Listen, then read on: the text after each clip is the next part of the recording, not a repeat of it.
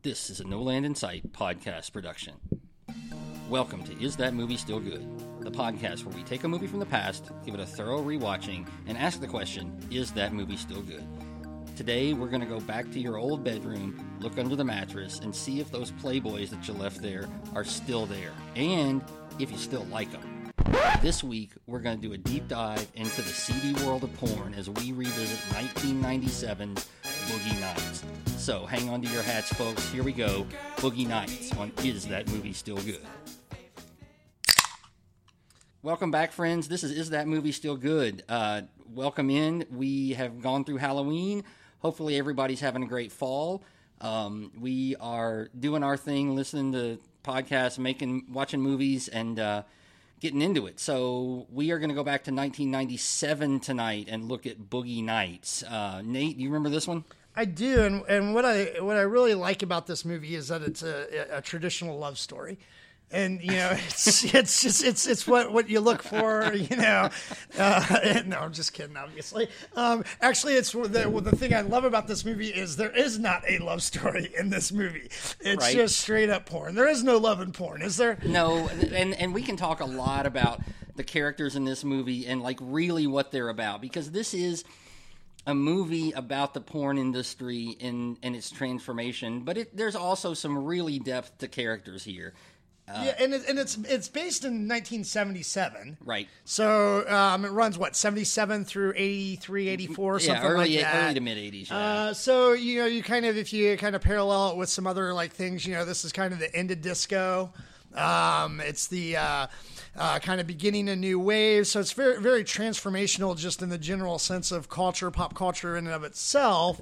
So, but then you kind of add in that extra layer of it's also, you know, Southern California, LA, porno industry too. Right. It opens up and it just says San Fernando Valley, 1977. And if any of you all are familiar with Southern California, the San Fernando Valley is sometimes called the San Pornando Valley because that is the home of the porn industry. Yeah, and it's kind of loosely based on some real characters, but in a lot of different ways. Right. It actually has a couple of people in it that were part of the porn industry. Yes. The porn industry somewhat accepted it. And then legitimatized it to a degree. So, I mean, it's a very interesting movie, especially coming out like in the late 90s, because it came out right around the same time as the Bill Clinton scandals. Yeah, it was in the middle of all of that action. So it's kind of an interesting timing for kind of obviously a sexualized movie, especially what was going on in the country at the time. But the movie in and of itself, even though, you know, the content obviously is definitely adult theme, this probably isn't one you want to watch with your kids. Correct. But it's actually not as bad as, if you've never seen it, as you would think. Well, that's exactly right. I was talking about the podcast with my father-in-law recently, and I told him we were talking about movies we were going to do, and I talked about Boogie Nights, and I saw him a couple of weeks later, and he said, so I rewatched Boogie Nights. He's a big movie guy. And he said, I thought when you talked about that's just nothing but a porno, but there's a lot of really good stuff going on there. And there's a lot of depth of character. And so, ultimately, and this is a question that we'll ask and answer later, but is this movie really about porn or is it about something else? Right. And I think it could go a lot of different directions. And I think where this movie really is attractive is what you mentioned a few moments ago, just the cast of characters. Both from just an actor standpoint, you know, who these people are in real life. But then it's easily the best cast we've done, right? As far as the number of great actors in this. Well, ironically, the only real challenge would be the other Burt Reynolds movie that we did. Right, of course. And why was Don DeLuise not in Boogie Nights? I don't know. There had to be a place for him somewhere. He was still alive. He could have played Ron Jeremy. He could have totally played Ron Jeremy. Except that Paul Thomas Anderson did spend a lot of time with Ron Jeremy in researching this film, and Ron Jeremy was scheduled to have a cameo in this and filmed it, I think, and it got cut. Yeah, it did get filmed, but it did get cut. Right. And this wasn't the scene that caused this, but it actually, a few things had to get cut from the movie because they originally got popped with an NC-17. Right. And so I think they had to take out 2 or 3 minutes to get back down to an R. Not much, R. but they had to cut out enough to get back down to an R. Yeah, but it's not as graphic. It's no more. I mean, like if you've seen Wolf on Wall Street's worse than this. Easily, not even close. Yeah, there's as far as sexualization. Yeah, but there is obviously cursing, violence, that type of stuff too. But it's a interesting story, and it really centers around what I would probably say. I mean, I can't decide who is the main character in this movie. I know everybody's needle would point towards Mark Wahlberg as Dirk Diggler, right? But is Burt Reynolds, Jack Horner, really the main character? I think that's exactly right. Like, we were watching this, and my wife was watching it with me, and I love it when she watches movies with me that we're doing for the pod, because it gives me another perspective. But as we're about 30 minutes into this movie, I said, Mark Wahlberg is the star, but this is Burt Reynolds' movie, right? Like, Jack, this is his movie, isn't it? A little bit. Well, and the funny thing is any interview that Burt Reynolds did about this movie after the fact, he did not like this movie. He did not like the director. They got into a fist fight at one point. He didn't want to do it. He told P.T. Anderson 7 times, "I'm not doing this movie." And he basically said, and the last time they talked before he accepted the role, when Burt Reynolds said, "I'm not doing this," and never call me again, and he lost his mind on him. And Paul Thomas Anderson said, if you bring that passion and you bring that attitude to this movie, you'll get nominated for an Oscar. And he was. And he was. For the only time in his career. Correct. And he won the Golden Globe, didn't he? Yes. Yeah. So, and it pretty much essentially is probably the last really good thing Burt did. It is. It's the last really good thing he did. That's exactly right. Yeah. So as we talked about, this movie kind of centralizes itself around Dirk Diggler, the Mark Wahlberg character. Who's a dishwasher at a nightclub, right? As the movie starts, and it's a nightclub where Burt Reynolds' character comes in, and Burt Reynolds is with. I still don't understand what the relationship between him and Julianne Moore is. Her name is Amber Waves in the film, and we're not really sure. They live together. Are they married? Are they just lovers? Are they just, a couple? Does he support her? We don't really know. But they're there together. And he has a very kind of like Hugh Hefner type house where there's a lot of different people that like kind of live with them. Because essentially what happens is he sees Mark Wahlberg's character. He's not Dirk Diggler yet. He's Eddie Adams. Eddie. Yeah, Eddie Adams. And he meets him and he talks to him and he's kind of interested in recruiting him into the business. And then we get kind of a cut scene over to where you find out that Eddie's home life is not very good at all. Good. Well, let's go back to that first scene for a minute before we get too deep into that. Yeah. Because I think Paul Thomas Anderson does there's some really interesting scenes that he does here. That opening sequence at the nightclub is very reminiscent of the Copacabana scene in Goodfellas. Yeah, and it's uncut. It's straight. Uncut. It's a one-cut camera shot going back and forth, and you are basically introduced to all of the major players immediately. And I think it's a brilliant shot. It's one that people have done it, but it's very reminiscent of Goodfellas at the Copa. Okay, so let's talk about these characters for a little bit. Okay. And not the actors, the actual characters, because we might do this a little differently than we've done in past because it is such a big ensemble. Because the characters drive this movie. Yes. And I did not pick all of them out, so if I miss one that you want to bring in, please do. Okay. So let's start Jack Horner, the Burt Reynolds character. He's the director of the pornos. Right. Very professional. You don't see him drink much. You never see him do drugs. You never see him anything sexual. No. The most sexual he gets is he kisses Julianne Moore on the shoulder towards the end of the movie, which is kind of a cute little scene. Very business. Yeah, he's got all of these people involved in porn, and they're doing drugs, and he's setting it all up, right? Like, they're drinking at his bar, and they're snorting coke in his bathroom, but he's above the fray. He's above the fray. He is about, like, one of the first parties, some random girl that doesn't really play a major part comes in and is like, hey, do you have any coke here? And he's like, I'm sure we can find you some. Right. Right. It totally reminds me of probably what it was like at the Playboy Mansion with Hugh Hefner. Yeah, probably right. That you got to kind of stay kind of above, like you said, above the fray a little bit.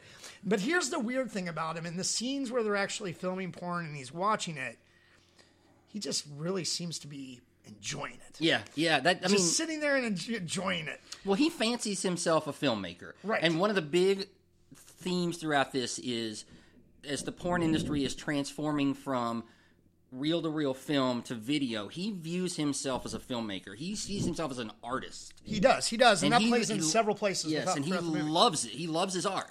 All right, so then we have Amber Waves, who you mentioned, and that's Julianne Moore. And she lives at the house, and you kind of feel like her and Burt Reynolds kind of have a thing going. But, you know, even in the opening scene at the house, she goes to bed before him. So we don't even know if they sleep in the same room. They might not. It appears as though they don't. Right. So I don't even know if they're lovers as much as just maybe because she's kind of the mother hen. Right. Because she's obviously older, and a lot of the actors are younger. You know, and typically are obviously coming from kind of bad homes and probably did not have good parental relationships. And so she kind of is the mother hen for all these people. And the way that I envision it is that probably she and Horner were lovers. She was probably a porn star at some point. They became attached. They became together. And she's still, she's still there. She's this aging porn star. But they have this relationship that is kind of weathered this time. And they just sort of accept... she's a porn star. I live here. She's kind of my girl. He's a director. Yeah, right.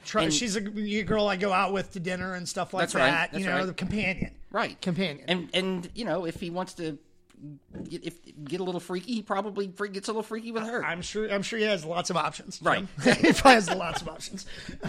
Then the kind of the backstory on her is she's actually kind of fighting for, she's divorced.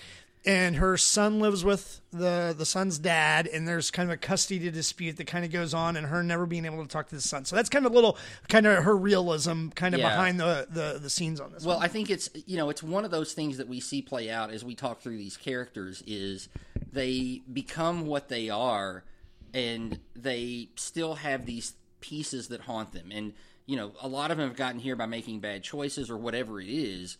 And one of the things that I think, I was going to say this at the end, but I'll go ahead and bring this out. Like, everybody in this movie, in this industry, can kind of take the emotion out of the sex, but there's always this emotional layer underneath their persona where something is really getting at them. And with her, it's this situation where she doesn't have custody of her son, but she doesn't really do anything to change it and make it better.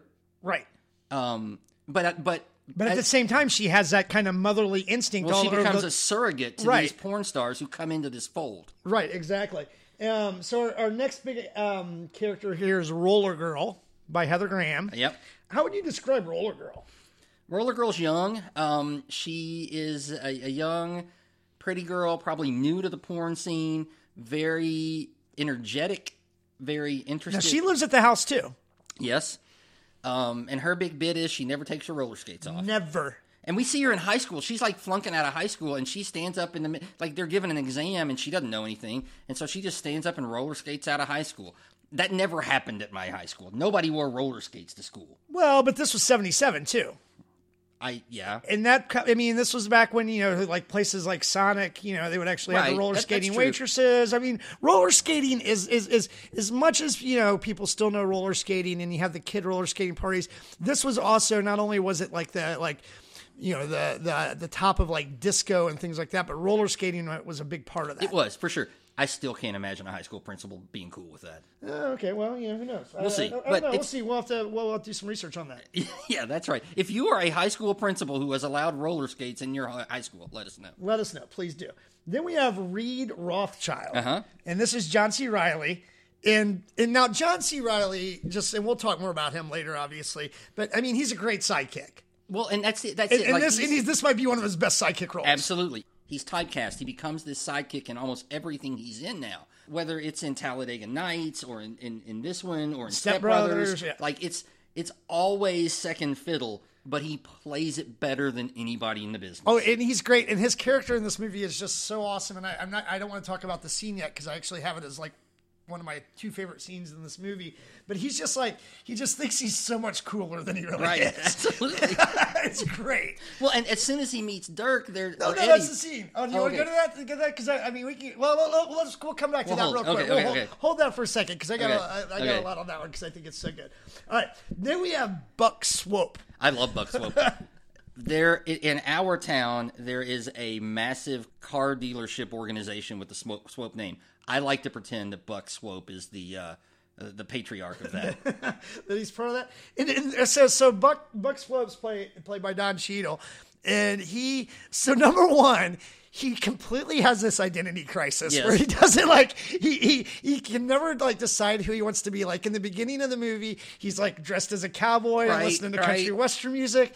Then he like in one of the other porn stars that isn't as big of a role in this, at one point is telling him like, you just need to pick an identity. Right. And so next thing you know, he comes out, I don't even know what he is. He's like got these dreads and like some Egyptian. It's almost like some dreadlocked choir singer or something, man. It's crazy. But he has his dreams. He's very aspirational. He is one of the most likable characters in this film, Absolutely. I think. Because he's in the industry, but he also sees the bigger picture and wants out, right? He wants to legitimize a little bit, I think. He does. He wants to own and open up his own stereo store. Right. Hi-fi stereo store. Well, and he's so funny because we are introduced to him in his cowboy get-up selling stereo stuff, and he's like, oh, you got to get this with the TK421 add-on. The TK421. He's like, the TK421? Which, of course, is a Star Wars reference, which has nothing to do with the stereo. I think there's like 2 or 3 Star Wars references, which...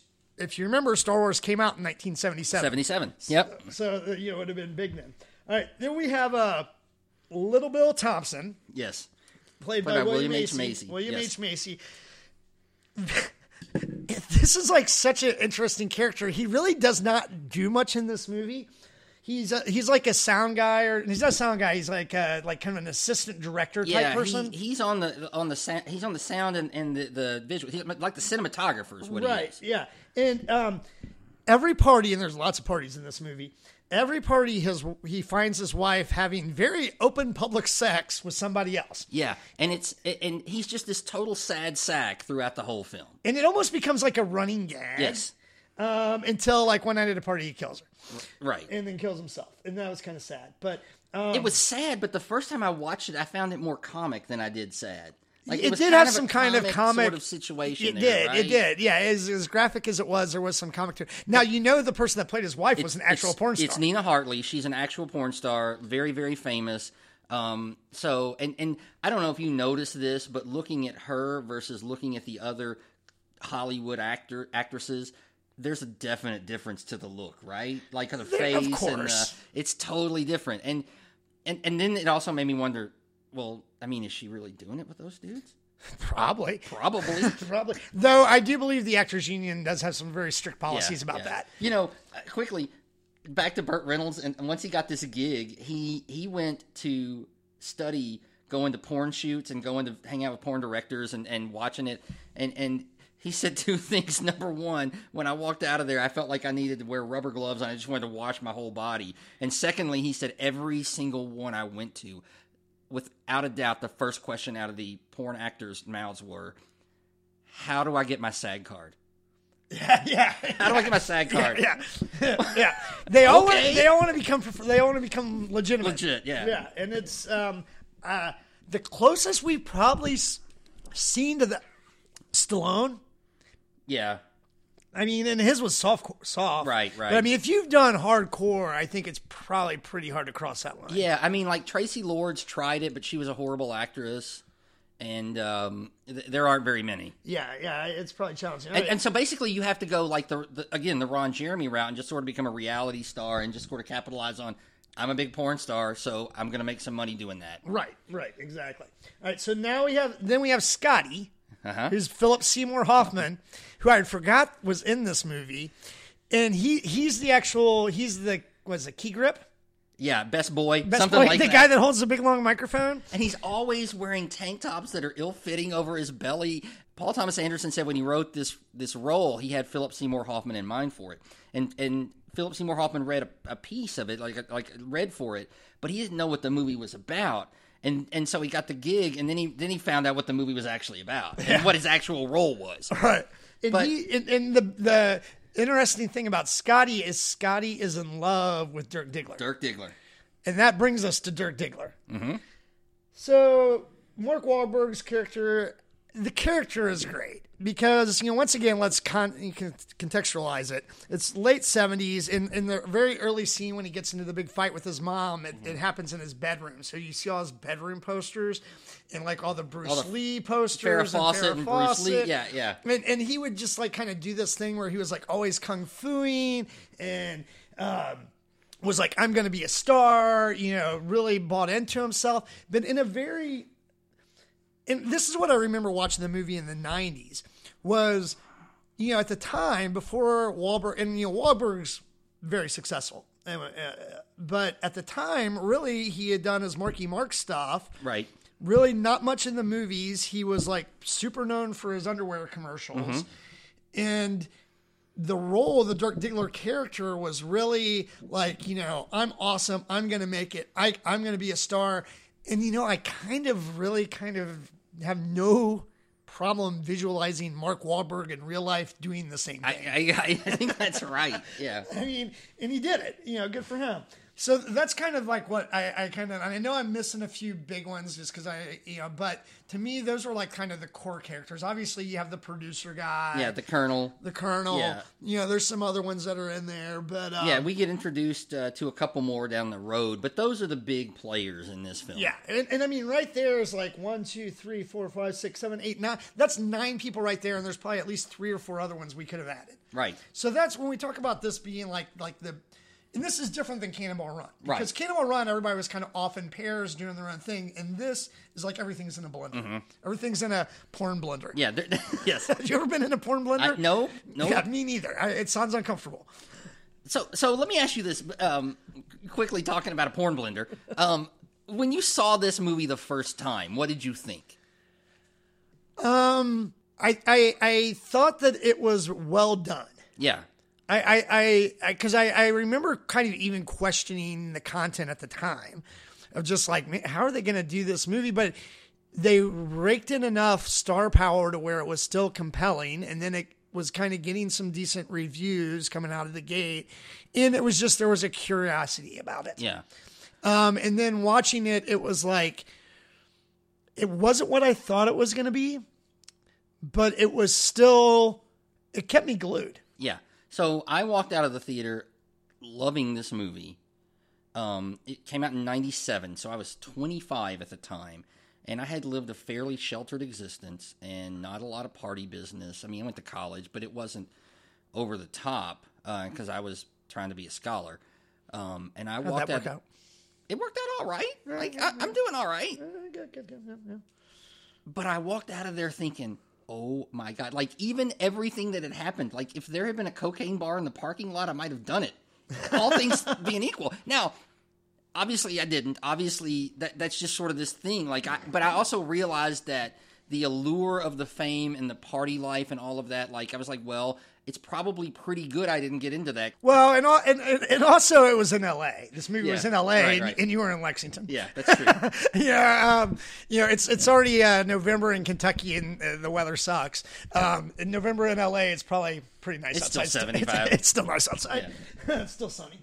But yeah, so, great cast. And it really, I think it kind of like ushered in a new wave of talent too. Like I said, we hadn't really seen Wahlberg do anything. John C. Reilly hadn't really done much before this. Yeah, we've seen him in a few things, but not much. Not too much. Philip Seymour Hoffman really hadn't done much. We've seen him again in small roles, but right. You're like, oh, I know that guy. I like him, but I don't know who that guy is. Right. Heather Graham really hadn't done much. Thing. Yes. Yeah, I mean, she'd been like, wasn't she on Twin Peaks or something like that? Yeah.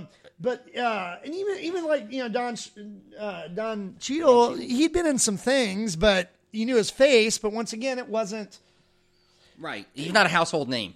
Yeah, and I mean, your big star power was Burt Reynolds, because Julianne Moore really had not been in too many things either. No, that's right. And so you kind of look back at this movie as one of those to where there was just brought in a lot of kind of new, fresh, upcoming talent, and it turned out really, really well. Yeah, I totally agree. Like this, again, and Paul Thomas Anderson has worked with several of these actors, multiple times. Mm-hmm. He's used a lot of the same people, particularly the lesser characters, like the guy who comes in later on and is trying to convert everybody to video. He's prominent in Magnolia.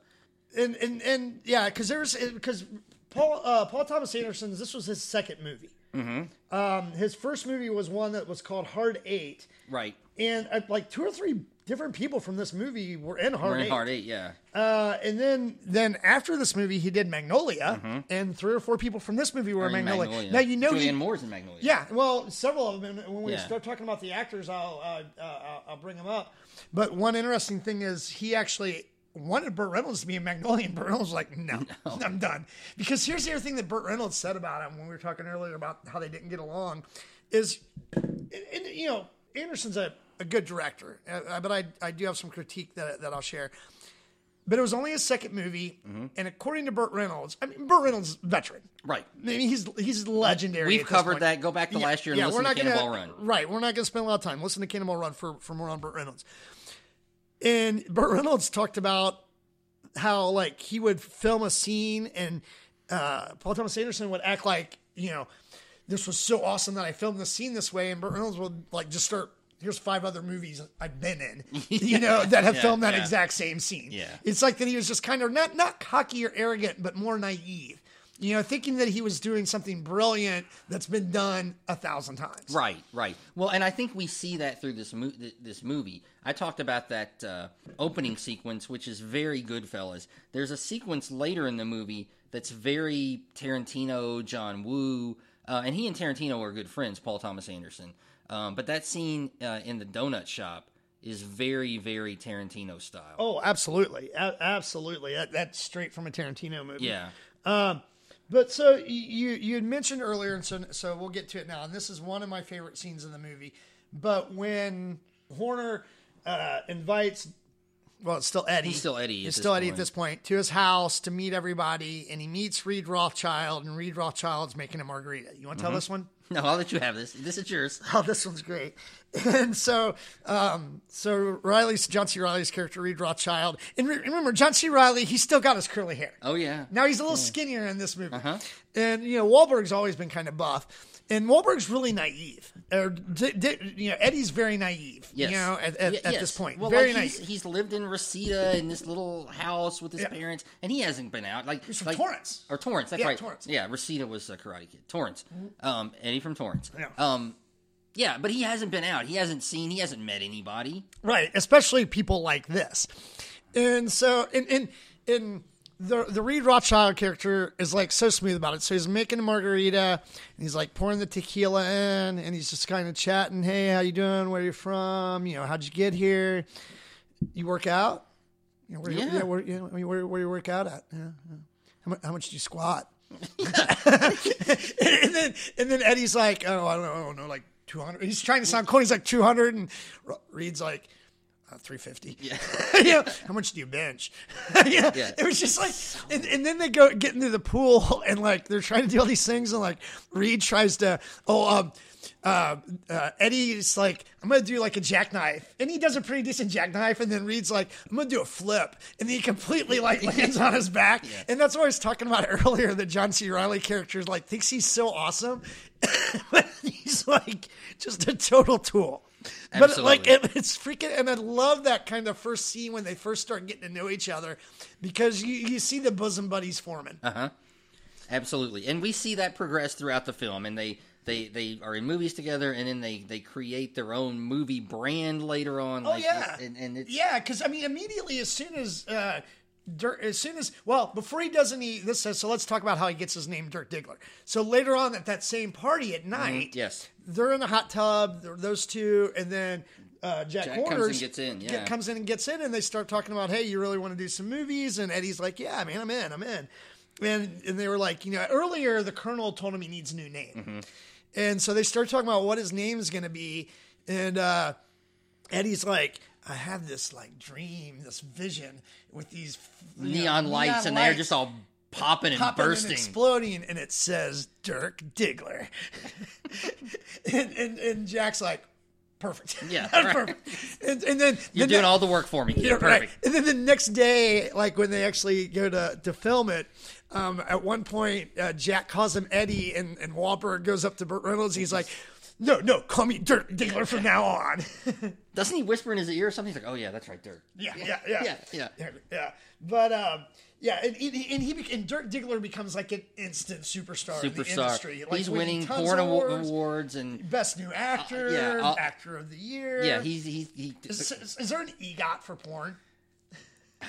I don't know what that even would look like, but let's do some research on that. There's got to be some form of an EGOT for porn, and if there was, Dirk Diggler won it easily. Yes, he's maybe. I mean, I don't know if it's an EGOT, but like it probably happens a lot in the porn industry. This is like Kevin Costner Dances with Wolves territory. Yeah, right. Well, like you get the new kid on the block, and they're super popular, and they're in the everything, and everybody loves this guy. And we haven't mentioned this yet, and I think it's worthy to point out at some point that the character of Dirk Diggler is loosely based on John Holmes. Wow. And so, obviously he was the bright star in the porn sky in the late 70s and early 80s. Yeah. Yeah, it's loosely based on him, but at the same time, they actually at some point make a comment about Holmes's movies. Yes. So they do a good job of basing the movie off of it, and it's also based off of Anderson had actually written a short story, when he was 17 or 18, called the what was it, the Dirk Diggler Chronicles? Dirk Diggler Chronicles. He made a short film. I don't know if it was about that. But we were talking about him winning all the awards, all the porn adult industry awards. So when they filmed that scene, did you hear about this? Which one? No. When they filmed the scene for the adult awards, when they brought in all the extras, they just said, "Hey, dress nice. We're doing this award ceremony. Wear 70s clothes. Wear 70s clothes. Come in. Dress yourselves. And we're going to do this scene for a movie." So all these people showed up, and then when they started the awards ceremony, and the extras that just came in found out it was about porn, half of them got up and left. They had no idea. Seriously, it's Southern California, man. Yeah, you would think it's not like you're dropping it down, into Columbus, Georgia or something. Yeah. I'll respect to Columbus, Georgia. But Dirk is buying shoes, buying a house, he's like a superstar. He buys an orange Corvette. Oh, when he has that party at his house and he's showing him around. Oh, showing everything this is my dojo. Yeah. He's everything is he's so proud and so dorky about everything. Yeah. So over the top. It's so over the top. Now they actually had a contest on set on who could be the worst actor when they were filming the porn videos. Right. You know who won? No, who won? Julianne Moore. She was real bad. Because Paul Anderson wanted it to be, because everybody knows porn acting is not good. Well, I'm going to say this, and we can cut this if we need to. My favorite Julianne Moore line in the whole movie, and I remember it from the first time I watched it, and it makes me laugh every time I see it. And it's the first sex scene they're getting ready to do, and they're talking, and he walks in, and they're horribly acting. And he takes his pants down, and she walks up. "I'm going to have to inspect this." And then she grabs him and says, "This is a giant cock." It was bad. It was so bad and hilarious. And that's why she won the award. Correct. Yeah. I don't know what the prize was, though. But then this is what you were talking about earlier that happens next is... Because we established Jack Horner wants to be a filmmaker. Yes. And Dirk Diggler wants to be taken more seriously, too. So he comes up, him and Reed come up with this concept of action porn. Action porn, right. Yeah, action porn. And Dirk fancies himself a kung fu master. Right. And so basically they pitch this to Jack where it's kind of be cop buddy type thing. Yeah. But then also have porn in it, too. And do you remember their names? They were Brock Landers and Chest Rockwell. Yes. Chest Rockwell for a minute. Just let that sink in. Yes. Yeah. And that was actually an awesome part of the Boogie Nights movie is these movies and how bad, how good the real actors were acting this bad. That's actually one of my favorite things about Boogie Nights is it's it's a bad movie inside of a good movie. Yeah. Well, and one of my favorite parts of the movie is when they decide they're going to make a record, and he tries to sing. Well, that's comedy. And that comes a little bit later in the movie. But so let's talk a little bit about Paul Thomas Anderson. Okay. All right. So the guy's very well recognized as far as the Academy comes. He's been nominated for 25 Oscars. Winning 3, 25 associated with his films. Let me say. Right. Yeah, he's been nominated personally 8 times. He's never won one personally. Yeah. Now, he's never won one personally. Did he not get best? He was nominated for Best Director for Magnolia, right? Correct, and also for There Will Be Blood. There Will Be Blood was the big one that he got a lot of nominations. Well, for. And Phantom Thread. Yeah, and Phantom Thread, which I never saw Phantom Thread. I haven't seen which that I one love. either. Daniel Day-Lewis is my favorite. I've said it a million times. Yeah, I still won't accept that it's his last movie. But yeah, he got so his personal Oscar nominations: Best Original Screenplay for Boogie Nights and Magnolia. Mm-hmm. Best Picture and Best Director for There Will Be Blood and Phantom Thread, and then Best Adapted Screenplay for There Will Be Blood and Inherent Vice. And original screenplay for this one, Boogie Nights. Did I? I had it written down. Original screenplay for this one. Say it out loud. Now you know who his partner is. Maya Rudolph. Saturday Night Live. Yeah. Which she's great. I love Maya Rudolph. Yeah, she's freaking hilarious. He also made Punch Drunk Love. Right. The Master. Yep. With Joaquin Phoenix, which I never saw. That was one of those. That's a weird one. That's a weird one. Is it a weird one? Yeah, it's a weird one. And I like Joaquin Phoenix. I do too. I think it's good, but it's weird. But I mean, a lot of his stuff is weird. Like, I thought Magnolia was awesome, but I still don't know what the hell happened in that movie. Yeah. But I want to watch that again. I've only seen it once. I thought Punch Drunk Love was great. Just a total different turn for Adam Sandler and a really enjoyable movie to me. Well, okay, so here's the interesting thing about Paul Thomas Anderson. Number one, he's been a producer on most of his movies. Mm-hmm. He's not very good at the box office. No, that's exactly right. I did the math.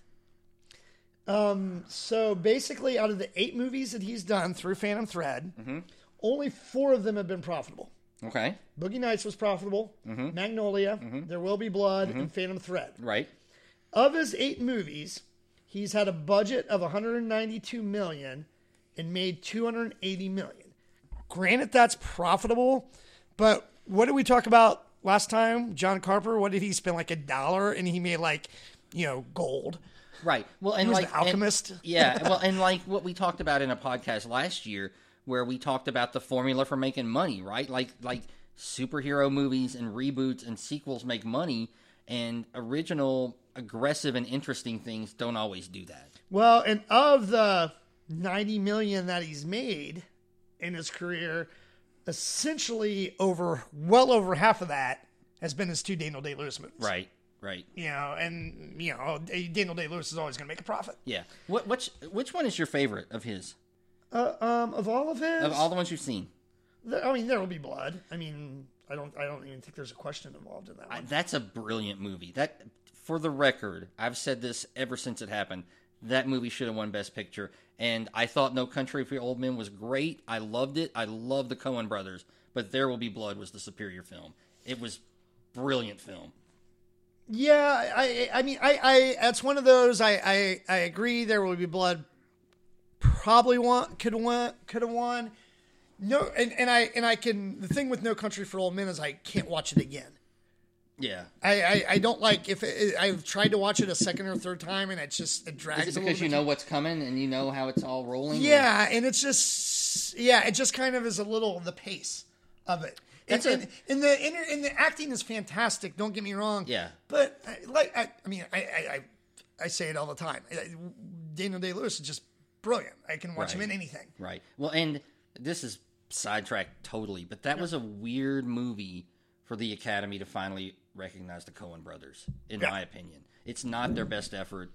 It's good, but there have certainly been other ones that I thought were more deserving. Well, I mean, like we talk about a lot, the Academy sometimes, It's career achievement, and they do their. Yep. It's a weird thing. So anyway, back to Boogie Nights. Yeah, back to Boogie Nights. So, I had a question: why don't his movies do so well at the box office? And I think your answer is that they're up against these kind of big pop Marvel, comic book type stories. Right. Well, think about the people that go see movies. Right. The ticket buyers are going to be like from 13 to 25 years old, are the big bulk. Well, let's say, okay, so let's think about it this way. So if there's like a really good Paul Thomas Anderson movie or even a Scorsese movie that came out, and me, you, and our buddies went to go watch it, what's that, like 4 people? Yeah, that's right.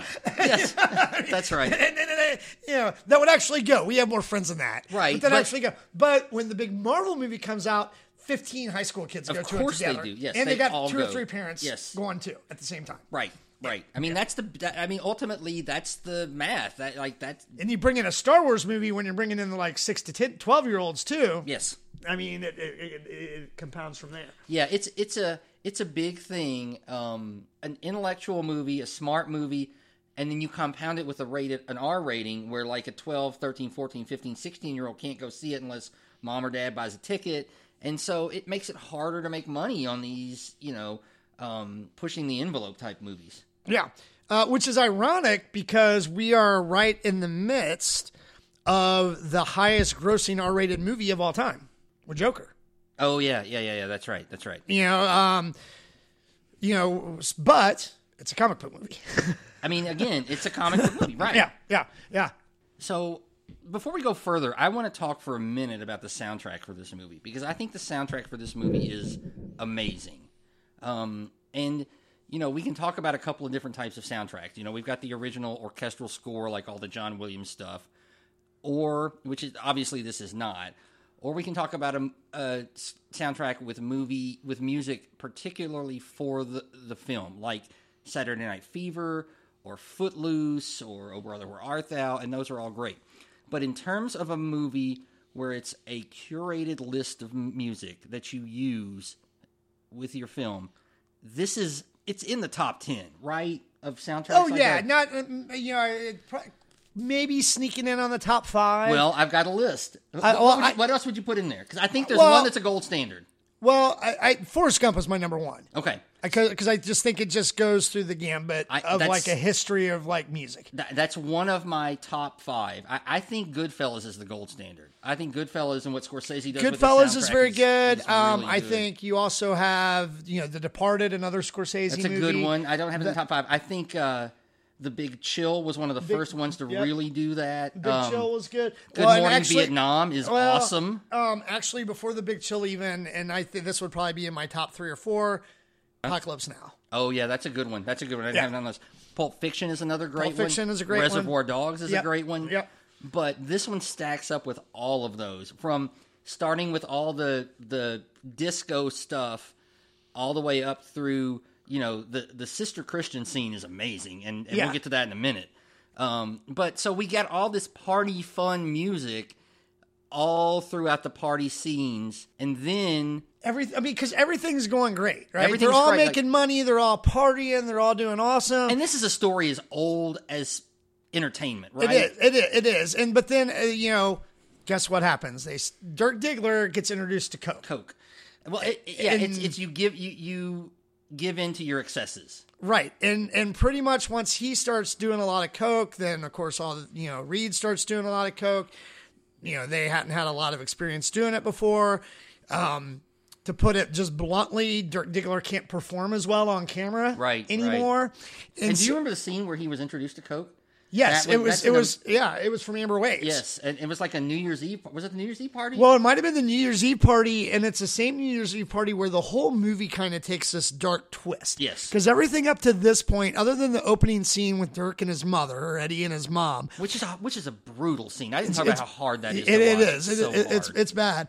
Everything since then, though, has been just very positive. Everybody's happy. Everybody's doing great. LA, late 70s, partying, having a great time.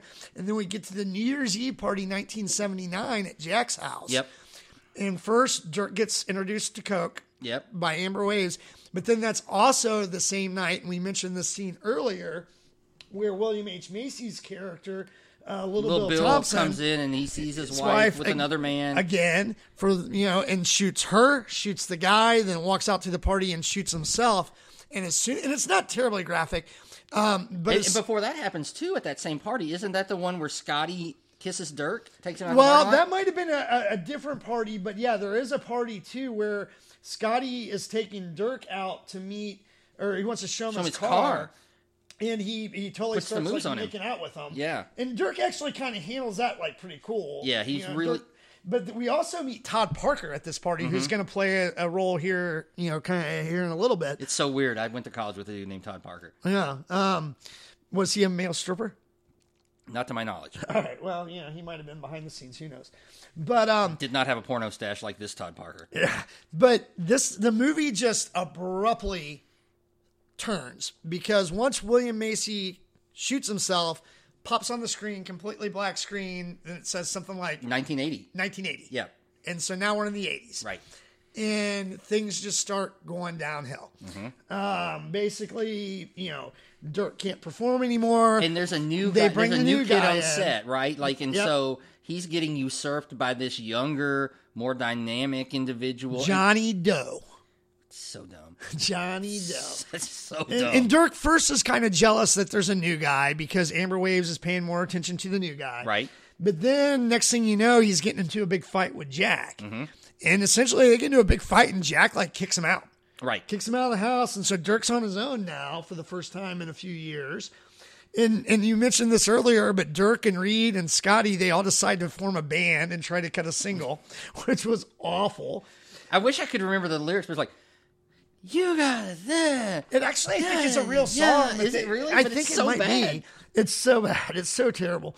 And then this is also where we see what you talked about earlier, where the other guy comes in and tells Jack, he's like a movie theater mogul from San Francisco, and tells him, hey, you got to start recording on videotape. This is the way it's going. And Jack's like, I don't want to do it because of a film. And Colonel, who we haven't talked much about, but he's the producer of Jack's movies, so he's the money guy. He gets busted for child pornography. And so now Jack's lost his money. So now Jack has to work for the San Francisco guy and start making these videotape movies. Everything's going bad for everyone. And we get to like this kind of climax, and not the climax you would expect in a porn movie. Correct. But it's brilliantly done. Yes, yes. There are my two favorite scenes in this movie are at this point. And one of them is the scene where, and correct me, which one comes first? Is it the New Year's Eve scene, or is it the scene where he gets beaten up, or is it the... Oh, no, New Year's Eve scene's already happened. No, there's another one, though. Oh.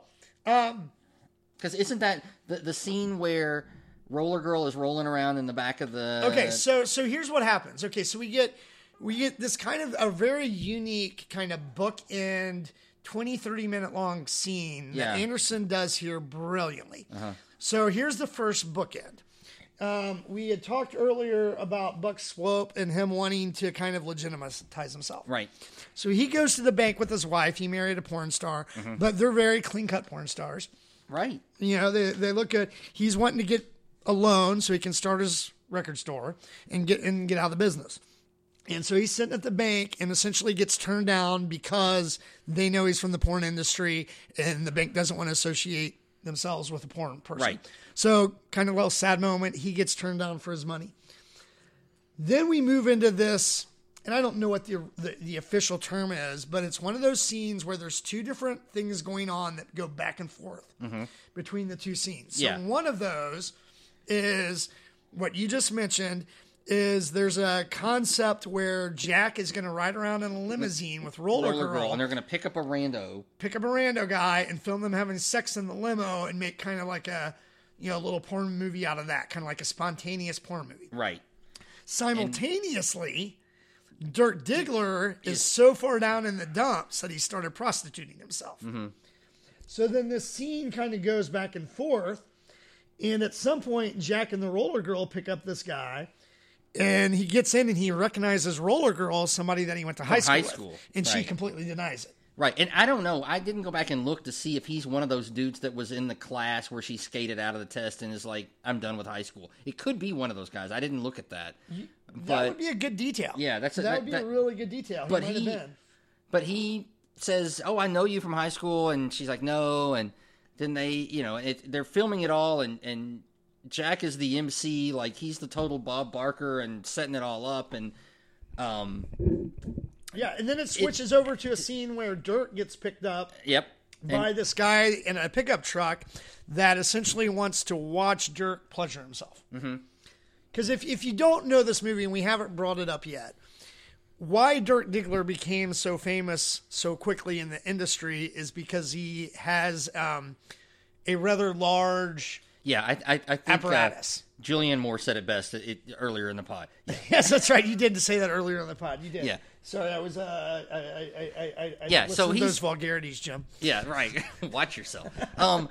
So you've got these two things going on at the same time, and this was kind of a popular thing in film at the time because it devolves on each side, right? To where ultimately Dirk gets jumped by some other guys and they beat him up because they don't like him and they're calling him gay slurs, and on the other side the guy that gets into the limo is a little bit too aggressive, and they kick him out, and they beat him up, and Roller Girl stomps his throat with her roller skates, and then this is where it's all... This is the second bookend. Yeah. Of the scene. And so the limo drives past the parking lot where Dirk is laid out, and at the same time there's a Volvo driving the other direction, and what we don't know is in that Volvo is Buck and his lady. And they're just going to get some donuts. Right, and this is like, a few hours after they got their bank loan turned down. Right. Right, so they go to this donut store. Yes. And he gets, some bear claws? Whatever, he's getting a Long John, he might get a cream filled. It's just, Right. We just got turned down for a loan. Just bring it all to me. Right, yeah, give me a donut. And guy comes in. Holds the place up. Give me all your money. Yep. Unbeknownst to everyone else, there's a guy sitting at the table who's packing, whether he's an officer or whatever. So he pulls out his gun, and shots are fired, and basically in a very Tarantino style or John Woo style move, this scene, everybody's dead except for Buck and his girl, and there's a sack of money. The girl never came in. She stayed in the car. Oh, she's in the car. There's a sack of money. And also in a Tarantino style, Buck is wearing a white suit because that's what he wore to the bank thing. So, of course, the blood splatter and the brain spot, stuff was just, he was covered in it. And, of course, he's, freaked out for, a second or two. And then he's like, oh, wait, there's a big bag of money right there. Big wad of cash on the floor. And watching this, my wife, I guess she'd forgotten what happened. She's like, oh, no. Oh, yeah, he's taking it. Oh, yeah. He's taking the cash. He took the cash, and he left. And so that scene ends, but then, and you think, wow, that was dramatic. Yes. But then we move almost immediately into really what the real climax of the Dirk Diggler story is, where he and Todd, his new friend Todd Parker, and Reed decide that they're going to make some money because they're really broke by cheating a drug dealer. Selling fake coke to a drug dealer. Selling coke that's been cut way too much with baking soda or something. This is my favorite scene in the whole movie. And this scene actually is loosely based upon the Wonderland murders. Are you familiar with that? Yeah, well, and John Holmes was involved in that. John Holmes was involved in that. He was arrested. I think he was tried and acquitted. They never solved this. But it was some murders that happened. And so basically, you get these three guys going up to this drug lord's house, and they're selling him some coke. And it's this surreal sort of a scene because he's got a large, overweight black man as his bodyguard. And the drug guy is wearing a Speedo and a robe. And then there's what was this? We've seen this actor before. Yes. He was in one of the Spider-Man. He was the villain. He was the octopus villain in the Spider-Man movie a few years ago. Was that him? Okay. Yeah, that was him. Yeah, okay. Yeah, so Alfred Molina? Is it Alfred Molina? Yeah. Okay, Alfred Molina. Yeah. Okay, and so... And then you've got this little Asian guy running around shooting firecrackers off. And the first time I watched this movie, it was one of those scenes where I was so uncomfortable because I didn't know what was going to happen. Like, here we go. You guys have no clue what you're doing. You're going in there. You're passing off fake coke. They're playing Sister Christian. And the drug dealer guy is like, he's all getting into it. And in the midst of all of that, there's pop. Dun, dun, dun, pop. And it's so edgy. Well, and so two things interesting about the movie. So they play Sister Christian, and they play, what's the other song that they play during that? It's a Journey song. So number one, all those songs that they play, Alfred Molina didn't even know, he'd never heard them before because he's English or British or somewhere European. Yeah. So number one, he didn't even know the songs. He spent 3 days learning the songs so he could kind of sing and dance along to them. Yeah. And number two, the little guy that was like lighting the firecrackers off of candles and throwing them, you'd never see Alfred Molina flinch. Right. At all during the whole scene. And when you watch this scene, I was flinching. Oh, I was like jumping out of my seat. Like it's one of those great moments where you are not sure what's going to happen, and it's super uncomfortable because everything that's happened in this movie, you're not really sure. Like maybe they're all going to die here, and this is going to be the end of the film, right? But ultimately, well, here's the funny thing: is they actually are pretty close to getting away with the coke deal. Yes. And Todd gets greedy. And Todd pulls a gun out that he had brought and is like, hey, I know you have a safe in your bedroom under the bed. I want what's in that too. And he's like, I turned to the bodyguard. He's like, I know you have a gun. Don't pull it.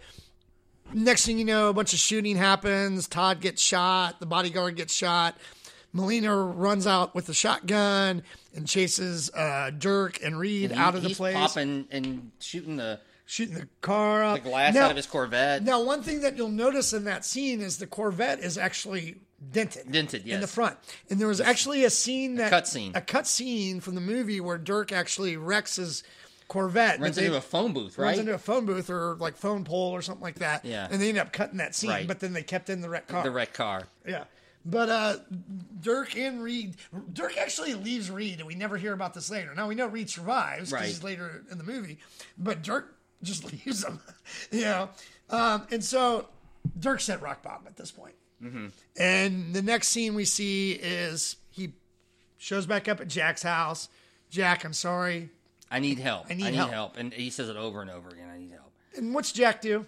He takes care of him. He helps him out. He does. So it's this beautiful character that Burt Reynolds is. And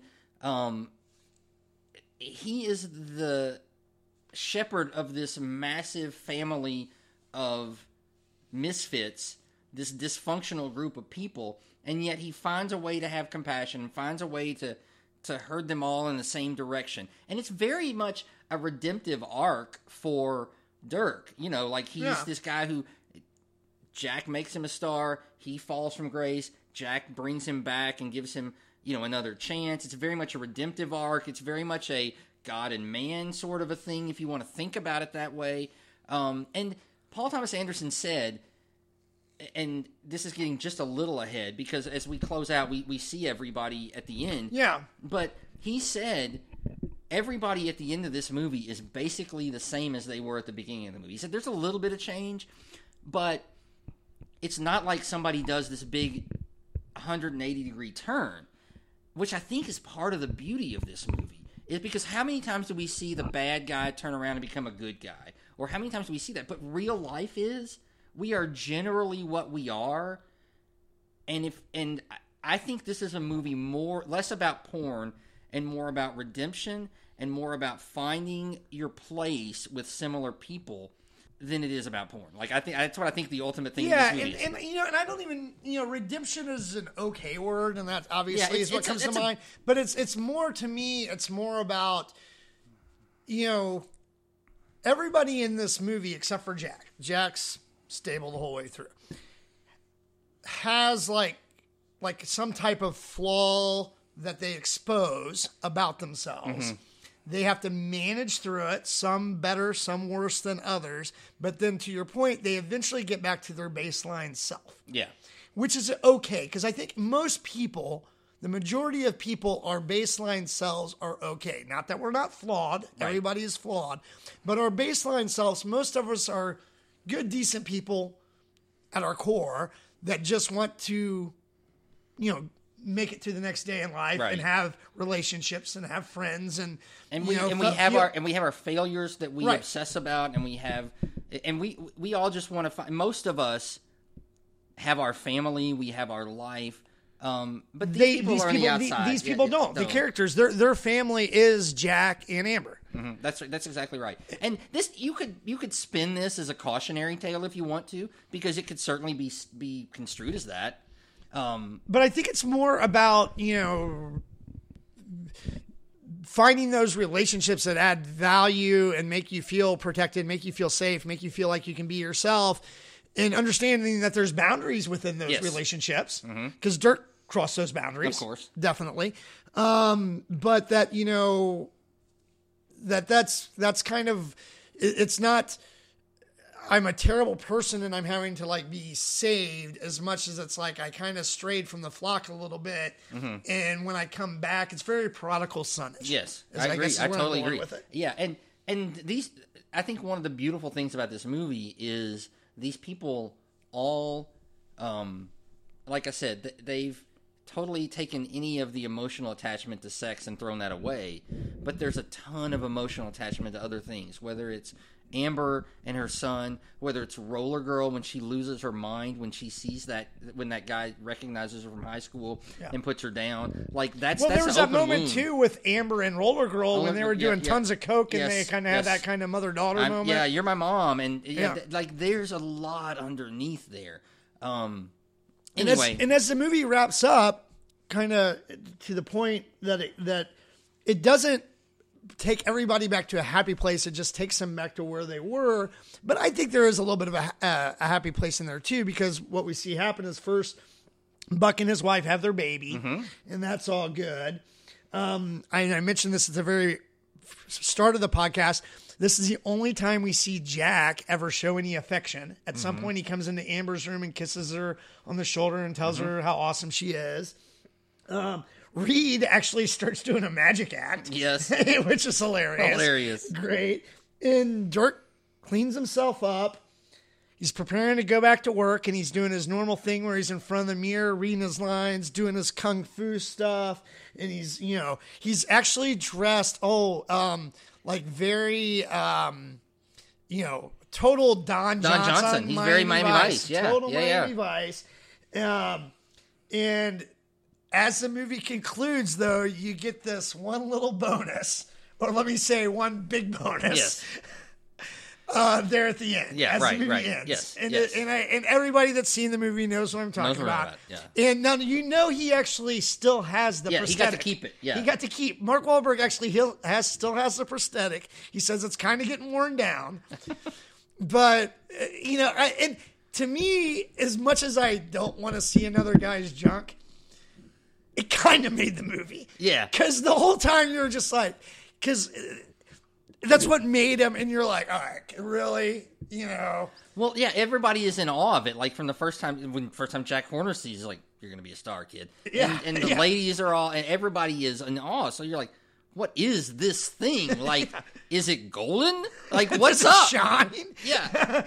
Is it tattoo? Right. I mean, it's like, and it's not any of those things. It's just large. I mean, it's just a ruler, basically. Yeah. But otherwise. And then that's how the movie ends. Yeah. And that's it. And that's a perfect ending. Right. It's great. And I think it really just kind of, it's a roller coaster movie. And at the end of the roller coaster, when all the thrills and chills are over and you're kind of cruising in, chick, to get off the ride, and you're just kind of relieved, but you're kind of looking back over your shoulder over all the hills you just went over. That's what looking at Dirk Diggler's junk was like. Yeah, basically so. It's like, all right, we're getting off this ride now. I think that's right. So that's the end of it. Let's go back into some of the performances in this movie, just in terms of like where they stacked up with the Oscars. I'd like to go back and see who was nominated, who won, those kinds of things. So we talked about Burt Reynolds being nominated for supporting actor. Mm-hmm. He did not win. Do you know who won that year? 97 now. Robin Williams, Good Will Hunting. Well, yeah, that's a better. I can live with that. I can live with that. Yeah, I think that's a good. Yeah, that's a great performance. Yeah, I agree. No issue there. Supporting actress Julianne Moore was nominated. The winner that year was Helen Hunt for As Good as It Gets. And Jack Nicholson won Best Actor for that film too. I think that was like one of the. It's an okay movie. It was not an Oscar. It's not that good. Yeah, I wanted to like it, and it's not that good. I'm not saying that Helen Hunt wasn't better than Julianne Moore. I can't speak to that because I haven't seen it forever. But man, that movie wasn't that good.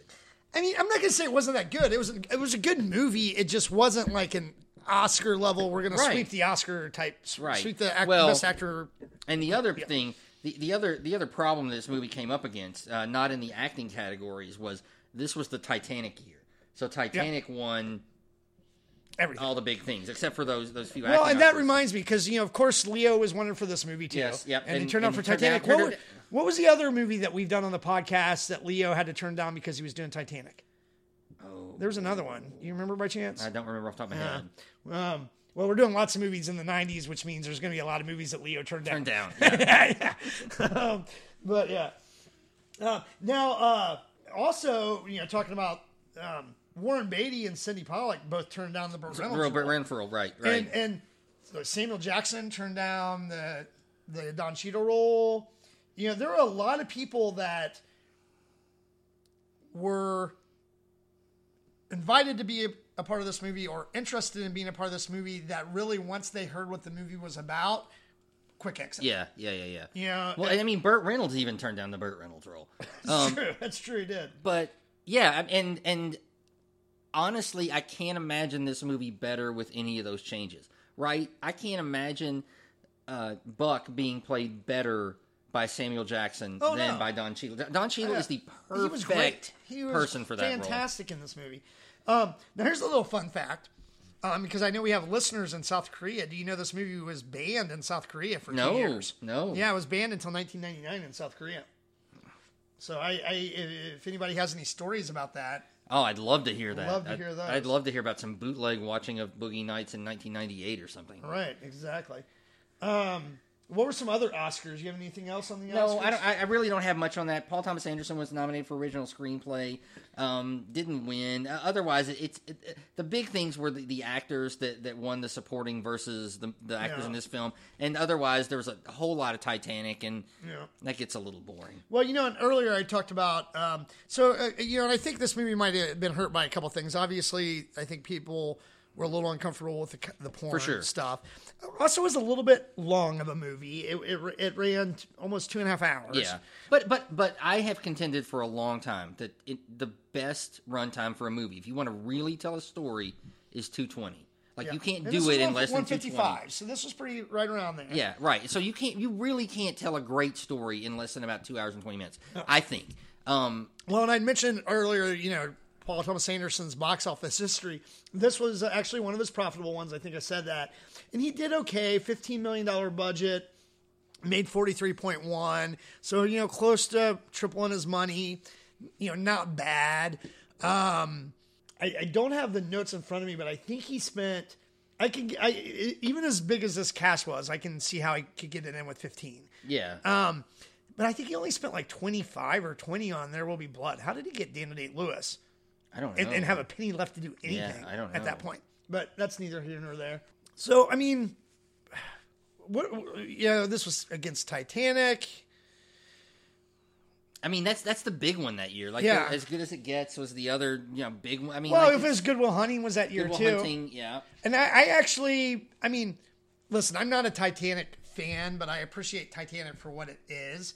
So I would obviously put Titanic ahead of this movie. I would too. What were the other best pictures that year? So it was Titanic, The Full Monty, Good Will Hunting, L.A. Confidential, and As Good as It Gets. I never saw The Full Monty. I thought it was good, but I wonder if that's really good. I wonder if it's better than Boogie Nights. Yeah, and the rest of them I can understand. Good Will Hunting's a great movie. Good Will Hunting's, like I've said before, Good Will Hunting's in my top 5 movies. Great movie. L.A. Confidential was really L.A. Confidential good. was fantastic. Really good. Yeah. And As Good as It Gets, Yeah, I mean, it's a good movie, and I understand. Because if I recall, and I could be wrong about this, Nicholson really hadn't done much in a while. Yes, since Witches of Eastwick or something like that. Right. He had been kind of off the radar, so he comes back in this massive lead role in this romantic comedy opposite Helen Hunt, who is huge coming right time. off the TV show at the time. Right, that's exactly right. Mine's still been on it. And also, L.A. Confidential is actually a quasi sequel to Chinatown. Correct. And so there was probably kind of some Jack Nicholson buzz going on there. So I'm okay with that. Full Monty. Who was that? It was an English movie. It was right. nobody. Was it Richie Gervais? Oh, I don't even know who was in that. Ricky Gervais, whatever his name is. Robert Carlyle. Oh yeah, he was on that show that Once Upon a Time. He was like Rumpelstiltskin or something like that. And Tom Wilkinson's in that too as an older guy. But it's a cute movie. It was fun, but I'm not sure. It was one of those that got nominated. That's kind of good. Yeah. But then you look back at some of the other ones, and you're like, is that really one of the 5 best films? And again, if we had the Oscar system like we do today, where they could nominate up to 10, Boogie Nights probably gets put in that pool. Oh, yeah, I think it was 10, because I would have to, look, and I'm not going to do that right now. Were there other movies in 97 that, should have been in that weren't? Yeah. There obviously could have been. But, I think in this movie, too, this is a perfect example, at least from my standpoint. I saw this movie one time. Mm-hmm. I have not seen it since. Okay. So as far as, our whole podcast of looking at movies from, pre-2000 kind of college days, post-college, right after college, and determining, are those movies still as good as we remember them being, this is like a perfect example or a perfect fit for kind of our concept for this show. Some of the other movies I have seen maybe a little bit here and there, but this one, not seen a second of it since the first time I watched it, and I only watched it once back then. Mm-hmm. I saw it in the theater, and I'd seen it 2 or 3 times since then, but I bet I haven't watched it in 10 years. Yeah. So how's it holding up? I think it's really good. I think it holds up very, very well. I think it's different. I think 20 years of life have made me look at it differently. Like, I think that at 25 when I watched it, I was really kind of engrossed with how amazing that party scene was. At 47 years old, I'm like, okay, it's a little sad in some spots, like kind of where these characters are and everything that the things they're missing in life. But so that's the emotional piece. But as far as just watching it as a visual and entertainment piece, it's still really, really good. Yeah, the acting is brilliant. And there were some like great scenes that we didn't even talk about, like, because when they were like partying and would be at the dance club and they would like do a dance number, and you expect Mark Wahlberg can dance, right? Marky Mark, but then like John C. Reilly's back there like busting the move done. Too. Yes, and it's like there's just some great little scenes that just really encapsulize what things were like for this type of people during that time and during that location, which is a very small speck in like everybody else's existence. That's exactly right. Like, I have thought, like, I think we all are guilty of this in looking back in time and thinking, oh, back in 1977, everybody was putting on their John Travolta suit and going out to the disco on Saturday night, except that not really. Like, our parents weren't doing that, and it's and that's not even getting into this is the porn world, right? Like, these guys were doing that and then going to shoot porn. So it's a very small capsule for sure. Yeah, but it's a unique look, and I think it's done well. And I couldn't tell you how accurate it was. I don't know, but it seemed realistic enough to me. There was nothing in there to where I was like, yeah, that probably didn't happen. Right. To me, it seemed very, this could have happened. And if this is based loosely off of a true story, I totally get it. Yeah, I agree. I totally agree. Yeah. So when would you watch this again? Yeah, I don't know if I really need to watch it again anytime soon. It's, I thought it was a really well done movie, but it does that, once again, going back to that roller coaster analogy, it's like it gets dark really quick and it stays dark for a while. Mm-hmm. And I just, I know what's going to happen next, right? Well, that's part of it, right? Like, there's like part of this movie. Was a little bit of a surprise for me on some of it because I didn't remember it all. Right. Part of the beauty of this movie is you're not really sure where it's going when you watch it the first time. Yeah. And then, or if you haven't watched it for a very long time, right? On subsequent watches, if you know what's coming, it's fine. But it's not like one of those where you can just kind of revel in what's going on in the movie, right? It's not like Godfather, where it's like where you're like, it comes on every Saturday. Oh, I can catch 30 minutes. I can watch that. Oh, yeah. I'll watch The Departed again. I can watch The Departed every night. Yeah, all day, right? Yeah, right. It's not like that at all. Yeah, no.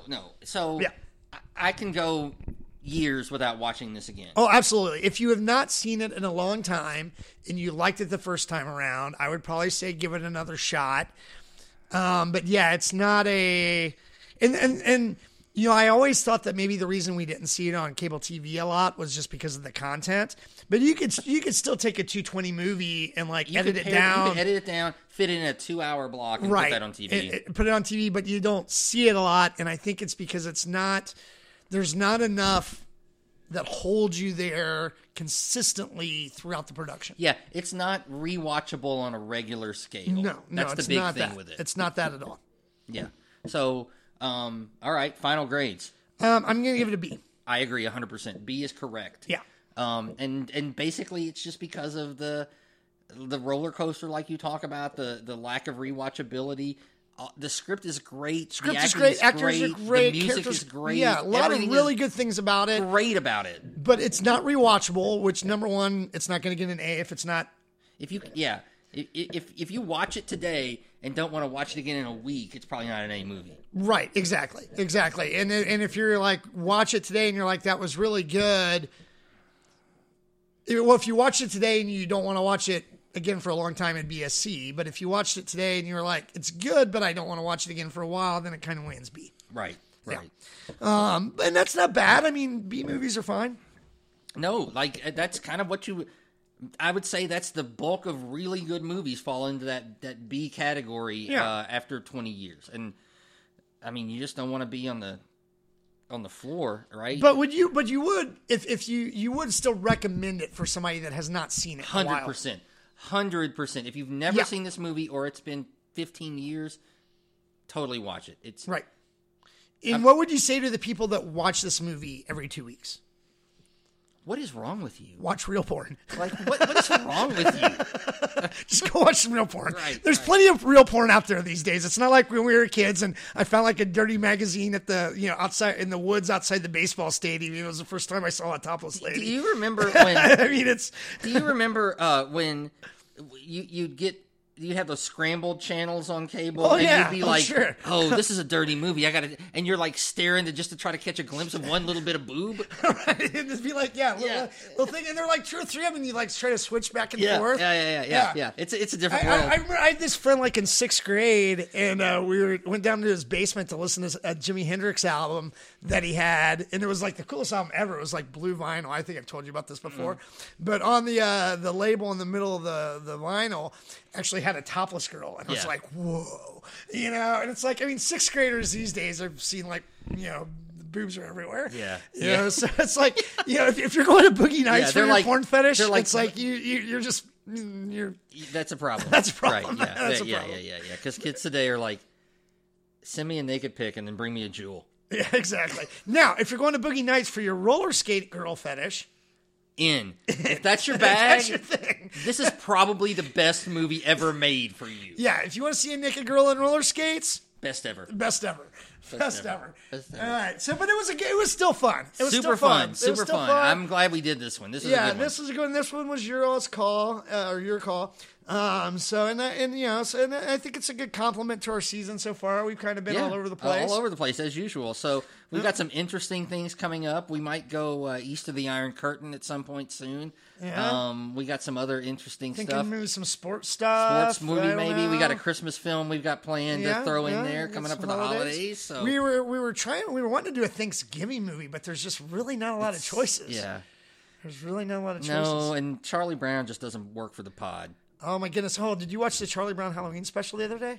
No, I haven't seen it in forever. But, I mean, I've seen it, but I haven't seen it on TV. Like I bought the DVDs for my kids. All right, so I'm going to totally derail, and you're totally going to delete this from the pod. All right, Snoopy is definitely on acid. I mean, it was like the normal, like they're searching for the great pumpkin. Yeah. Everything's like normal. Pigpen shows up. Everything's good. They're going trick-or-treating. And all of a sudden, it's like Snoopy, there's a scene where Snoopy's doing this whole Red Baron thing for 10 minutes. Oh, yeah, And there's like colors flashing around.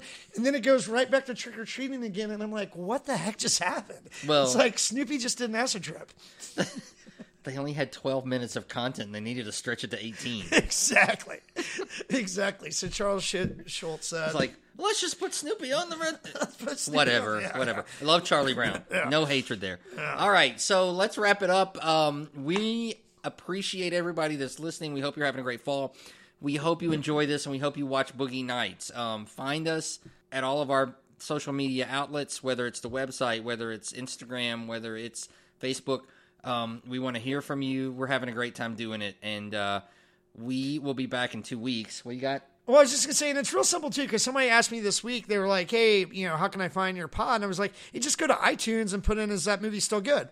Pops it's there. Right up. It's that simple. iTunes, that's simple. Google, it's on Stitcher, it's Player FM, like if Podcoin, anything that you listen to. Yeah, real easy to find. Yep, absolutely. Yeah, so when you're telling your friends about it, keep it simple for them. Yeah, basically, again, if they can order from Amazon, they can find our pod. Yeah, which or if they have everybody, an iPhone. yes, everybody can order from Amazon. So, and if you guys have ideas, we're always interested in absolutely, hearing them. absolutely, We love your feedback. Yep. So thanks again for listening. We hope you've enjoyed this one. We hope we haven't scarred anybody with all of the wiener talk. But we will see you again next time. Put on your boogie shoes. This is That Movie Still Good?